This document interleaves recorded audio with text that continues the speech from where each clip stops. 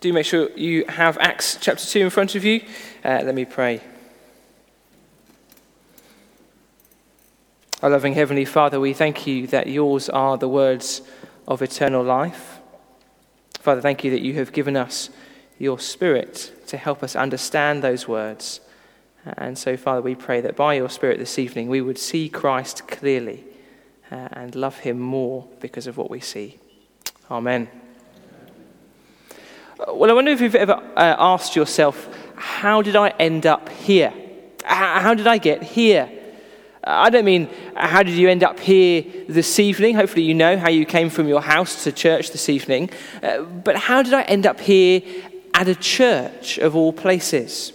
How did I end up sitting in a room with a bunch of other people, singing about, talking about, hearing about a man that lived over 2,000 years ago? How did I end up here? How did I end up becoming a Christian? And as you ask yourself that question, I'm sure all sorts of different people might come to mind. Maybe you can think of your parents telling you about Jesus right from a young age. Maybe a youth leader or a school teacher. Maybe a friend. There'll be all sorts of people, won't there? All sorts of people we can think of who told us about Jesus at different stages in our life. But then what about those people? How did they hear about Jesus? Who told them? And before that, who told the person who told you about Jesus? It'd be fascinating, wouldn't it, to be able to trace back through history, trace back and see how the gospel eventually came to you. It'd be sort of a spiritual, who do you think you are, wouldn't it? And the end of the trail, well, it would lead all the way back to a small group of men and women, probably similar size to us this evening, sitting in an upstairs room, scared, confused, and not really sure what to do next. In fact, if you ask any of the 2 billion Christians that live around the world today, their story would trace back to this small little group of people sitting in a room wondering what to do next. It would trace back to Acts chapter 1. You see, in Acts 1, we read about the very beginning of what we now call the church. Jesus Christ has been crucified, executed by the Jewish leaders and the Roman authorities, killed for crimes he didn't commit. But he didn't stay dead, did he? No, 3 days later, Jesus rose to new life. He rose and he appeared to his followers and many more people. He appeared to them and he explained that his death was no accident. It was no miscarriage of justice. Actually, in the end, his death was all part of the plan, all part of the mission that involved dying in the place of guilty people. The mission that involved taking the punishment that we deserve for rejecting God and then instead offering forgiveness and new life to anyone who would trust in him. That was Jesus' mission. Luke, the author of Acts, explained all of that in his gospel, Luke's gospel. That was the mission. And now at the start of Acts, we see it continue. We see the risen Lord Jesus tell the disciples, now it's over to you. He's about to leave. Jesus is going to return to his Father. And now it's the disciples' job to take the gospel, to take this news, this good news of Jesus' death and resurrection, and to proclaim it to the whole world. They would start in Jerusalem, that is where they are at the moment, and then they would move out to Judea and then to Samaria, and then eventually to the ends of the earth. That was the job, the mission that Jesus gives them. And it's a daunting one. After all, there's just a few of them and a whole world to tell. A world that really doesn't seem to want anything to do with this Jesus bloke. After all, they've just put him to death. But as we keep seeing in this series, Jesus reassures them. He says he will send the Spirit. The Spirit, who we've seen back in John's Gospel, will strengthen them, help them, empower them in the task that Jesus has for them. And so the disciples wait. And they wait. And they wait. And you can imagine, can't you, what it must have been like for them, what they must have been thinking. What would it be like when the Spirit comes? How are we going to know? What does he look like? How will we recognize him? What if we miss it? Gathered together in that upstairs room, they wait. And they wonder what to do next, wonder what's going to happen next. And then at the start of chapter 2 that Danny has just read, on the day of Pentecost, the Spirit finally arrives. And he doesn't arrive quietly. So just look back there with me, Acts chapter 2, verse 2. Suddenly, a sound like the blowing of a violent wind came from heaven and filled the whole house they were sitting in. They saw what seemed to be tongues of fire that separated and came to rest on each of them. All of them were filled with the Holy Spirit and began speaking in other tongues as the Spirit enabled them.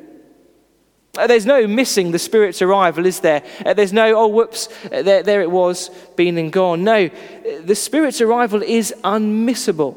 There's fire and wind and tongues. But this isn't God just being dramatic for the sake of it. No, the Spirit comes in this way to teach a lesson, to show the disciples why he has come, what he's here for, what he's come to do. And that's what we're going to spend the rest of our time this evening thinking about. What do we learn from this dramatic day, this day of Pentecost? What do we learn about the Spirit's arrival all those years ago? And how does that help us think through this idea of mission, of taking the gospel to the ends of the earth? And so the first thing we see is the Holy Spirit's arrival shows us that God is present with his people. I don't know if you're into watching big sporting events on TV, but most big sporting events nowadays, they begin with a big entrance, don't they? As the players run out of the tunnel, there's flames and fireworks all going off. It's a big dramatic entrance. And on first reading, we might think that's what's going on in Acts chapter 2. God has brought out the pyrotechnics for the big arrival.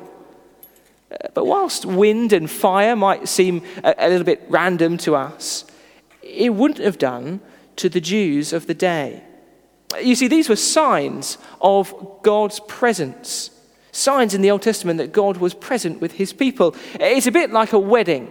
If you've been to a wedding, everyone is there in the church. They're sitting, waiting for the thing to start, waiting eagerly for the bride to arrive. And then suddenly you start to see the signs, don't you? The vintage car might pull up in the drive. The photographer starts getting a little bit excited and snapping away quickly. The music begins to play, and then you catch a glimpse of the white dress out the back. Signs that the bride has arrived. And here, the wind and the fire, they were recognizable signs that God had arrived. Just think back, if you know the Old Testament, to Exodus and Moses and his first encounter with God in a burning bush. Or how God led the Israelites out through the desert by a great pillar of fire at night. And then at Mount Sinai, God's presence was symbolized again by fire coming down on the mountain. Fire is a sign of God's presence. However, what's different at Pentecost, in Acts 2, is the difference that his presence has. You see, in the Old Testament, when people encountered the presence of the Lord like this, their reaction was usually terror. It usually involved a lot of running and hiding and fainting and even dying. And that's because, as the prophet Isaiah realized, we humans are far too unclean to stand in the presence of a holy God. When faced with a vision of the Lord, Isaiah cries, "Woe to me, I am ruined, for I am a man of unclean lips, and I live among a people of unclean lips, and my eyes have seen the King, the Lord Almighty." Isaiah knew that sinful people cannot stand in the presence of a holy God. And so when God's presence filled the Holy of Holies in the temple, well, a huge curtain had to be put up to keep people out, to prevent them from being destroyed. And yet here in Acts, we read of the Holy Spirit arriving, of God being powerfully present.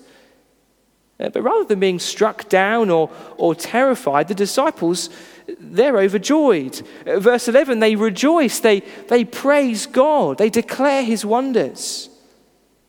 Why this reaction here? Well, it's all to do with what Jesus has already achieved. As I said, Luke, the author of Acts, has just finished his gospel, just finished explaining that through Jesus' death on the cross and through his resurrection, it was now possible for people to have their sins forgiven, possible to be made clean, and therefore have access to even a relationship with a holy God.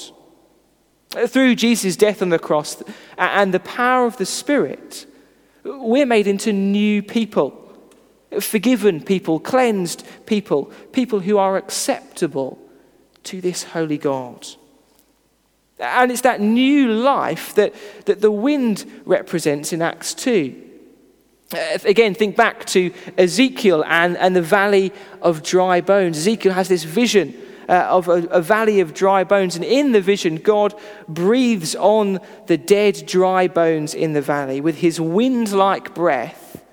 And the result is that amazingly, miraculously, the corpses, the bones, they're brought to life.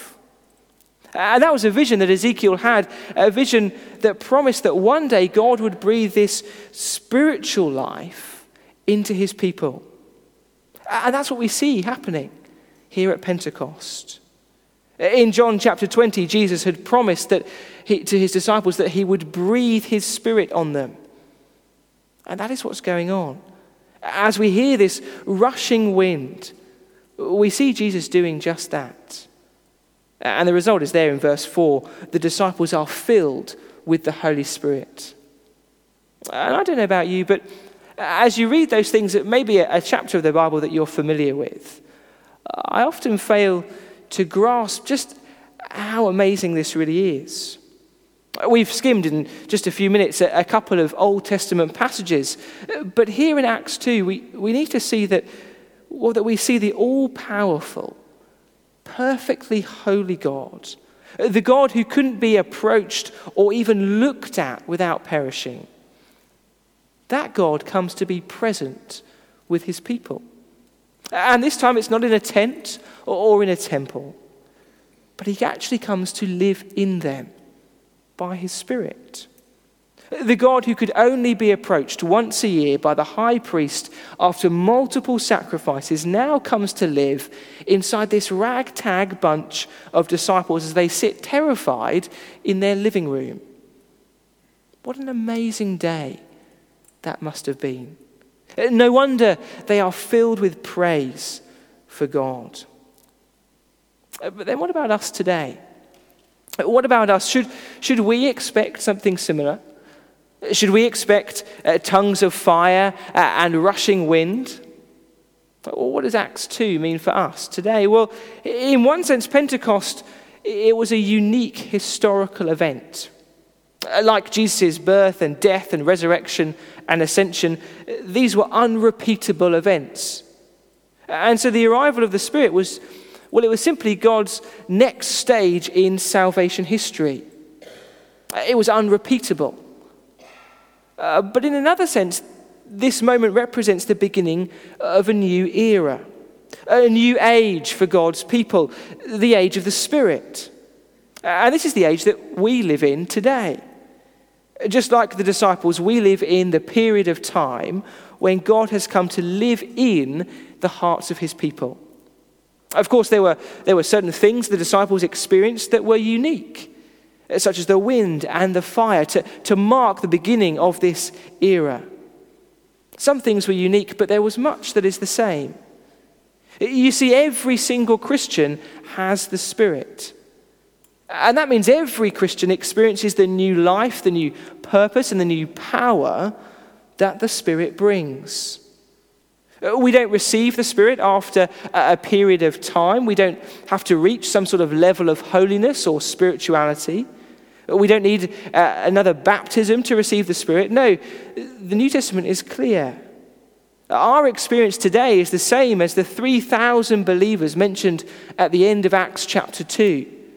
The 3,000 that received the Spirit the moment they repented, the moment they trusted in Jesus, and so received forgiveness for their sins.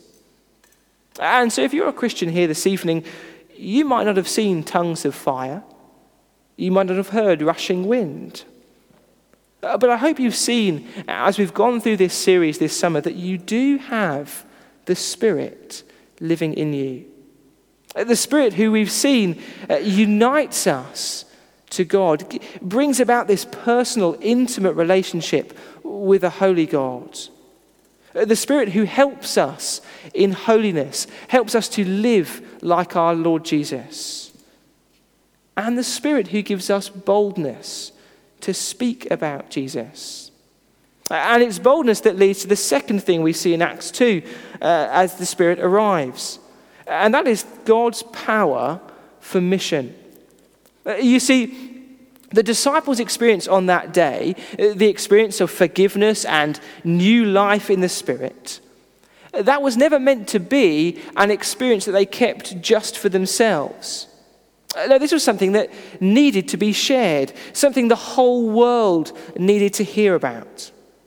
And so as we saw at the very beginning of Acts, Jesus commissions his disciples to take this message, to take this gospel, and to tell as many people as possible. And they would do that in the power of the Spirit. Just look at Acts chapter 1, verse 8. 1 verse 8, Jesus says to them, "You will receive power when the Holy Spirit comes on you." Why?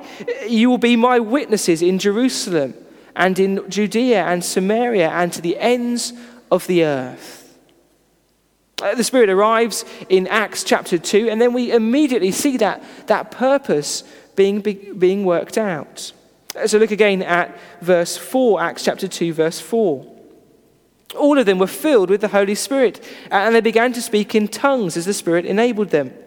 Now they were staying in Jerusalem, God-fearing Jews from every nation under heaven. When they heard this sound, a crowd came together in bewilderment, because each one heard their own language being spoken. It's just days after Jesus' commission to take the gospel to the ends of the earth. And then immediately after that Pentecost experience, what do? They begin to speak. They begin to proclaim the gospel in the power of the Spirit. And as they do it, there are people from different nations, different nationalities, all who can understand what is being said.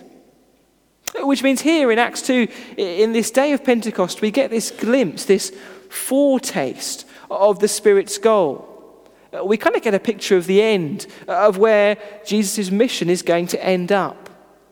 You see in that list of countries in verses 9 and 10, we see places from the north and the south, the east and the west. We see poor places and powerful places, big nations and small nations. And all of that symbolizes the truth that one day, as we read about in Revelation 7, there will be this great multitude, this number that no one can count from every tribe and nation, every people and language, all praising God. And so again, in the Spirit's arrival, in this dramatic multi-language, multinational event, we see the purpose for the Spirit's coming. The purpose is to empower the disciples in this mission of taking the gospel to the ends of the earth. And that is essentially the story of Acts. It begins here with them preaching in Jerusalem. But then the Spirit-filled disciples, well, they take the gospel out to Judea, and then to Samaria, and then eventually to Rome, to the capital of the empire. And the amazing thing about Acts is that we see that nothing and no one is able to stop this gospel. The apostles, the disciples, they face lots of opposition. They face religious opposition. They face economic opposition, internal and external opposition, even meteorological opposition. And despite it all, the gospel keeps on spreading. The repeated refrain in Acts is that the people believed the gospel and the word of God continued to spread. But the big message is clear. The gospel is unstoppable. The gospel is unstoppable. But that isn't because of the disciples. It's not because they were particularly outgoing, bold people. Remember, the story starts with them all hiding in an upstairs room, not really sure what to do. It's not because they were well-trained, well-educated speakers. No, in Acts 4, the Sanhedrin are shocked as they hear Peter and John preach because they are unschooled, ordinary men. The gospel spreads not because of human strength or skill, but because of the power of the Spirit, working through weak, ordinary people. And so as we read through Acts, which I really recommend doing, just taking some time to read through the whole thing, well, we should be encouraged. We should be emboldened as we remember that the same Spirit that we read about here is in us. You see, Acts ends with the gospel arriving in Rome, the place that symbolizes the ends of the earth. But clearly it was only symbolic. There was more work to be done. Many more people and many more places needed to hear the gospel before it ever reached a little place in southwest London called Chessington. There was much more work to be done. And there is still more work to be done.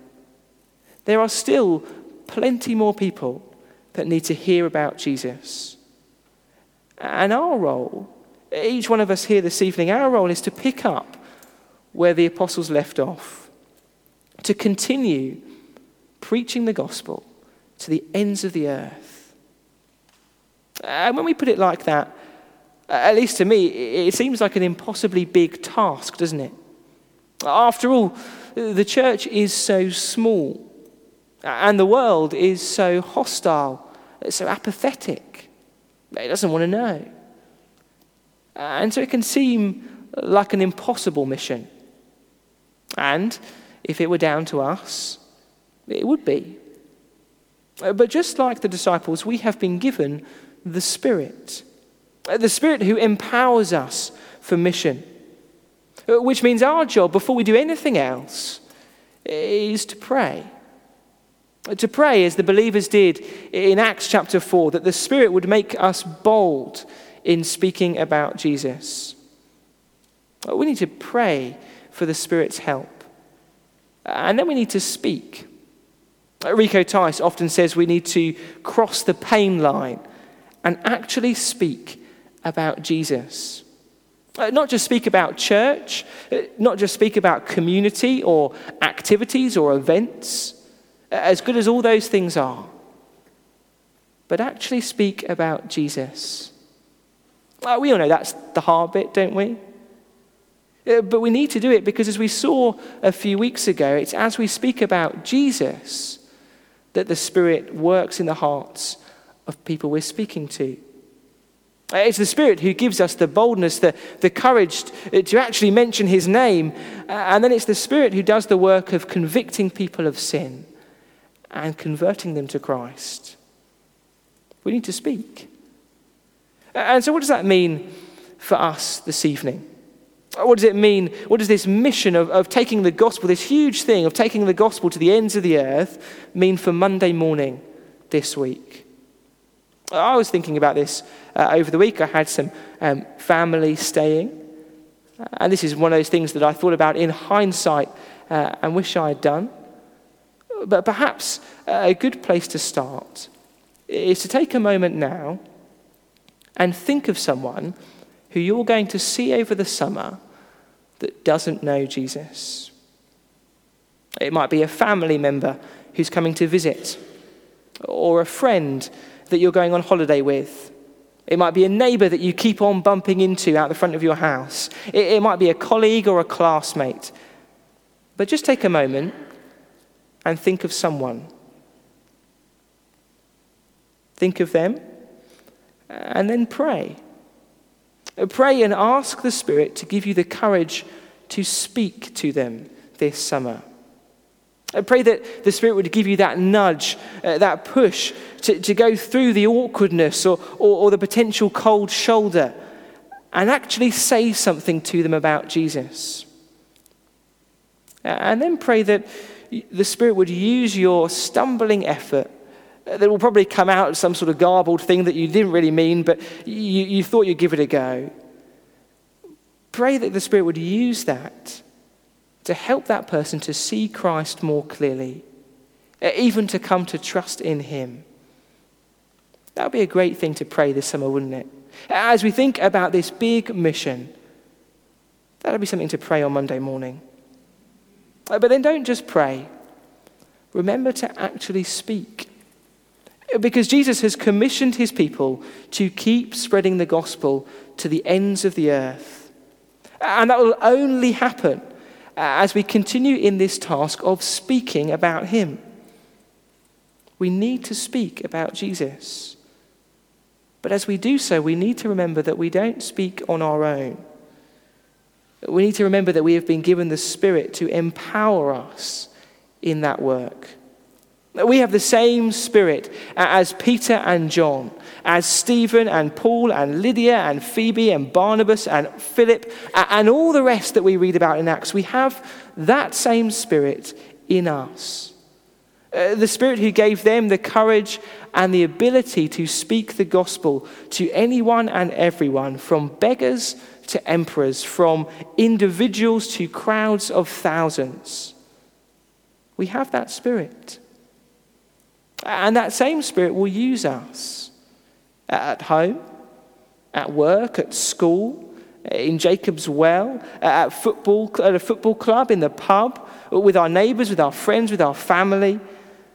The Spirit is the Spirit of mission, the one who is at work in and through his people to take the gospel to the very ends of the earth. So let's pray that the Spirit would use us this summer. Let's pray.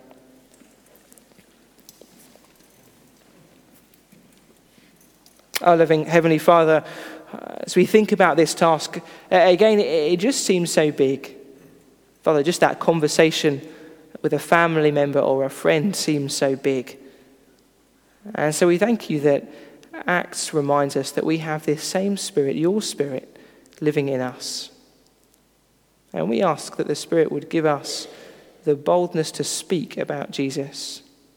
As we think about those different people that we know now, Holy Spirit, please give us the courage to talk about Jesus to them. Holy Spirit, please bring them to see Jesus clearly for themselves. We ask for his name's sake. Amen.